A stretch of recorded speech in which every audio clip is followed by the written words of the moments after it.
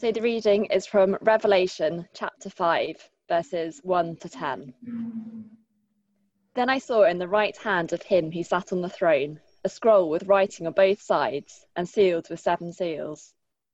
And I saw a mighty angel proclaiming in a loud voice, "Who is worthy to break the seals and open the scroll?" But no one in heaven or on earth or under the earth could open the scroll or even look inside it. I wept and wept because no one was found who was worthy to open the scroll or look inside. Then one of the elders said to me, "Do not weep. See, the Lion of the tribe of Judah, the Root of David, has triumphed. He is able to open the scroll and its 7 seals." Then I saw a lamb, looking as if it had been slain, standing at the centre of the throne, encircled by the 4 living creatures and the elders. The lamb had 7 horns and 7 eyes, which are the 7 spirits of God sent out into all the earth. He went and took the scroll from the right hand of him who sat on the throne. And when he had taken it, the 4 living creatures and the 24 elders fell down before the lamb. Each one had a harp, and they were holding golden bowls full of incense, which are the prayers of God's people. And they sang a new song, saying, "You are worthy to take the scroll and to open its seals, because you were slain, and with your blood you purchased for God persons from every tribe and language and people and nation. You have made them to be a kingdom and priests to serve our God, and they will reign on the earth." Fantastic. Let me pray. Our loving Heavenly Father, I pray that the words of my mouth and the meditation of all of our hearts might be pleasing to you, the Lord, our rock and our Redeemer. Amen. Well, as we've been saying, we find ourselves in the wake of the murder of George Floyd and all of those images that were broadcast across the world because of the technology that we have available to us and the outrage that has followed. And as I've shared a little bit in my own local church, many feeling like as they see other people being victimized, treated unfairly, that could be them, and indeed has been them in some cases. And so the question for us today is, how can we begin to turn the tide on injustice in society? And I want to suggest to you that one part of the answer is sacrificial, multi-ethnic praise of Jesus in our churches, sacrificial, multi-ethnic praise of Jesus in our churches. And so I want to take us to Revelation chapter 5, and just to remind you, this is a vision of the reality that's going on in heaven now that helps us to know how to live on earth now. So it's a picture of the reality of what's going on in heaven now that helps us to know how to live on earth now. It's apocalyptic literature, which means it's full of pictures that are very often alien to us at first, but are based on Old Testament imagery that would have been understood at the time, and we can dig into it and understand it ourselves as well. And we're zooming in particularly into what is happening in the very throne room of God, the very throne room of God himself. And if you've ever watched a TV show where the camera zoomed in on a digital timer and you see a hand with a man with a pair of scissors or pliers trying to decide whether to cut the red or the blue wire, and that timer is sort of wrapped around some explosives, that's the kind of tension that we find ourselves in at the beginning of Revelation chapter 5. Let me read those first 3 verses again. Then, and this is the Apostle John sharing this vision, he says in chapter 5, "Then I saw in the right hand of him who sat on the throne," that's God the Father, "a scroll with writing on both sides, sealed with 7 seals. And I saw a mighty angel proclaiming in a loud voice, 'Who is worthy to break the seals and open the scroll?' But no one in heaven or on earth or under the earth could open the scroll or even look inside it." Now this scroll, what is going on with this scroll? This scroll is essentially God's plan to save his people in the end and to bring justice in the end. To save his people in the end and to bring justice in the end. The picture, again, seems alien to us, but in ancient times, someone's last will and testament would be in a seal, a scroll that was sealed in this way. The point is, who can open this seal so that the instructions contained within for the end of time can be completed? And in a world full of injustice and evil, as we know that we live in so many ways, you can see why John responds as he does in verse 4. He says, I wept and wept because no one was found who was worthy to open the scroll or look inside. But wonderfully, the story doesn't end there. We get to verse 5 and we read, then one of the elders said to me, do not weep. See, the Lion of the tribe of Judah, the Root of David, has triumphed. He is able to open the scroll and its 7 seals. Who is this Lion? Who is this Root of David? Next verse says that this is the Lamb of God. This is all about Jesus Christ. Jesus Christ is the one who can open the scroll, who can essentially put God's plan to bring salvation in the end and justice in the end into place. And at that, as we skip through a few more verses to verse 9 on the next slide, we see that heaven erupts in praise because of this. So this is better than the canned cheers that you're hearing if you're watching the Premier League football again, or better than Usain Bolt winning the Olympics. Heaven erupts in praise in verse 9. And all of heaven, in verse 9, they sang a new song, saying, you are worthy to take the scroll and to open its seals, because you were slain with your blood you purchased for God persons from every tribe and language and people and nation. I want to just bring out a couple of things from what is going on here. And the first one that I want to bring out is that what we're seeing is a picture of multi-ethnic praise, a picture of multi-ethnic praise. So in verse 9, the picture is people from all different heritages praising God.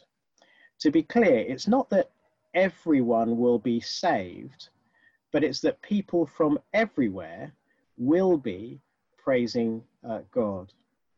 And so implication number one, our ethnic heritage will remain even in heaven.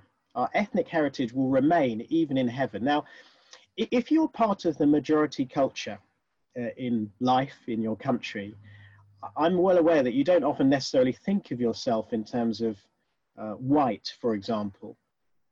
But if you are a minority in a majority culture, you can't help but think of that. So just imagine going into a party and it's a black tie event, everyone's in tuxedos, and you walk in a jeans and t-shirt. Now, everyone may be very nice and polite, and there may be some differences between the people in the tuxedos, different color waistcoats and so on, but there is going to be a huge gulf between you and them. You're going to be very aware of that, and they themselves may well be thinking, oh, I wonder why he's different. I wonder who's let him in. I wonder what his intentions are. And that is just the reality that people in the minority can feel in a majority culture. But this isn't simply about people who feel like outsiders, knowing that their ethnic heritage is important. Actually, the Bible says that God created these different ethnicities. So Acts chapter 17, out of one man you made every nation of men. This is the fulfillment of God's plan since the beginning of time, that people from all nations will be blessed, will gather and praise him. So here's what I'm saying, multi-ethnic praise. In heaven, there will be black and white and Slovakian and South African and Croatian and Caribbean and people from Dorset and Dundee and from the inner city and from suburbia and from remote tribes, all praising God together. Christ will be the main thing. Everything else will be subordinated to that. Christ is the main thing. He's what brings them together. And yet those differences in ethnicity are retained. So that's implication number one.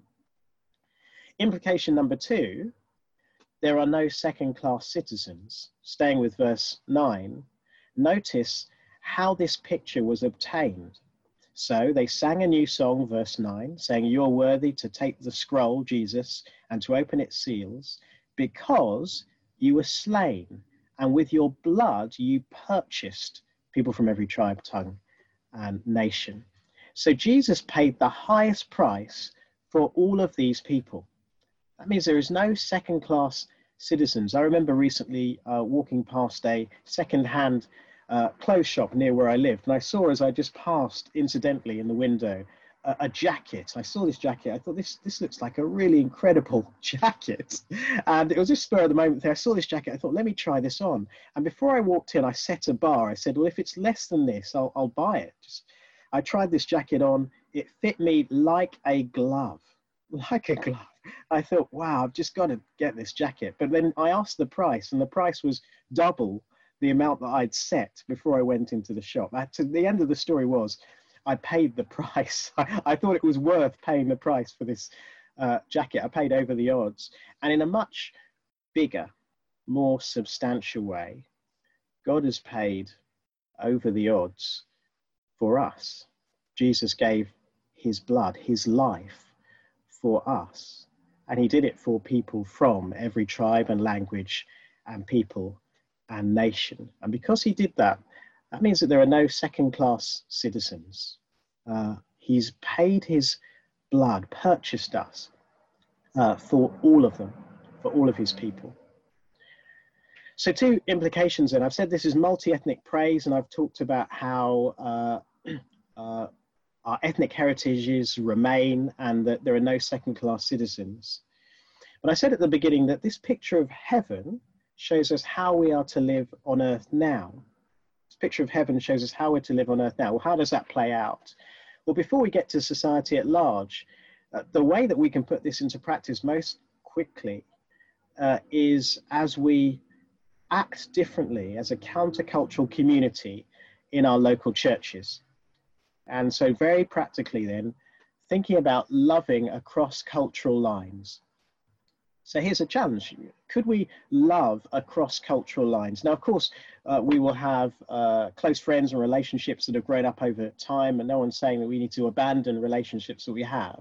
But could we reach out to someone who is different from us? It's worth saying that when the Bible talks about tribes and language and peoples and nations, how the Bible defines ethnicity can include things like social class.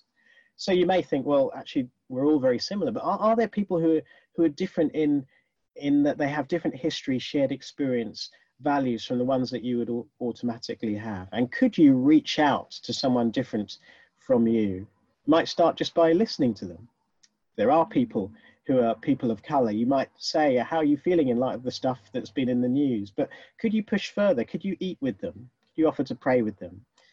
Could you pray for them and see how they're doing in weeks to come? Could you find ways of reaching out across cultural lines, maybe a little bit more than you have at the moment, or maybe to one more person than you are at the moment? There's one very practical application. Second application might be thinking about how the different heritages that are part of our church might be part of our worship. So could the music of a particular culture or the prayers or languages of a particular culture somehow make their way more prominently into our worship? Not necessarily every Sunday, not necessarily in every area, but could they somehow be better represented in the year-round life of our church, depending on our context? So look, 2 very practical things to think about. I realize our context will be very different in terms of how we can or are able to apply those, whether in the congregation that we have already, or maybe thinking about reaching outside of that, loving across cultural lines and thinking about how different heritages might be more part of our worship as we meet Sunday by Sunday. But as we finish, the last thing I want to say is that putting this into practice will take sacrifice, And I want to just take us to the deliberate contrast that John, the writer of Revelation, draws out in verses 5 and 6. So I just want to take us back to what he said in verses 5 and 6. So we'll need to go back one more slide and just notice what happens here. John is weeping, and an angel, the elder, says to him, "Do not weep. See, the Lion of the tribe of Judah, the Root of David, has triumphed." Now, that phrase, Lion of the tribe of Judah, is an Old Testament phrase speaking of the strength of the Messiah to come. That phrase, the Root of David, is speaking of the royal blood of the Messiah to come. What sort of person are you expecting to appear when you hear those phrases? Maybe a strong king, But here's the interesting thing when we go to verse 6.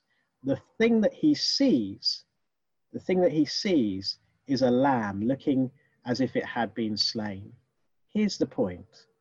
The person who achieves the justice and salvation that everyone is yearning for isn't someone who comes with power, but someone who comes having sacrificed hugely, who comes in weakness, slain as a lamb.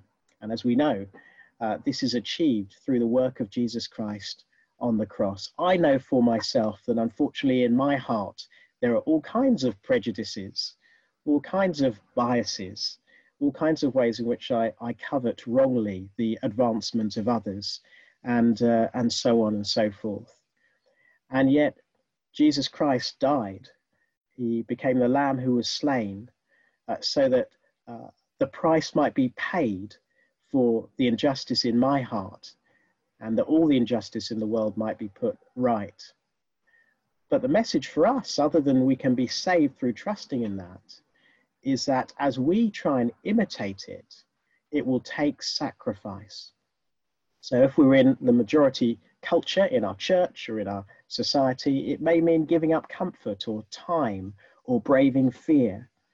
If we find ourselves in the minority culture in our church or in our context, it may mean not repaying evil for evil, being patient, being quick to forgive when well-meaning comments come out wrong. But for all of us, it will take sacrifice. We'll do it imperfectly. And so that's why we're so thankful for what we see in verse 6, that Christ was the one who did it perfectly for us. We'll never get perfect justice this side of the last day. And yet Christ did it perfectly for us. I've overrun my time, so I'm going to stop there and I'm going to pray and then hand back over to Claire. Let me pray for us. Our loving Heavenly Father, there is so much in this passage. I recognize that we have just skimmed the surface in the time that we've had available. But Father, I pray that you might help us to remember this wonderful picture of what is going on in heaven, that it might help us to know how to live now here on earth. And pray, Heavenly Father, in so doing, we would be people who seek to reach out beyond our cultural comfort zones, and people who think about how different cultures might be incorporated more in the life of our churches. And pray, Heavenly Father, as we do that, we prepare to make the kinds of sacrifices that Jesus made. We'll always fail, and so we're thankful that Jesus Christ didn't, and that his sacrifice means that people from every tribe and language and tongue and nation might be able to join together on that last day, singing, "Worthy is the Lamb who was slain." And we pray it in his great name. Amen.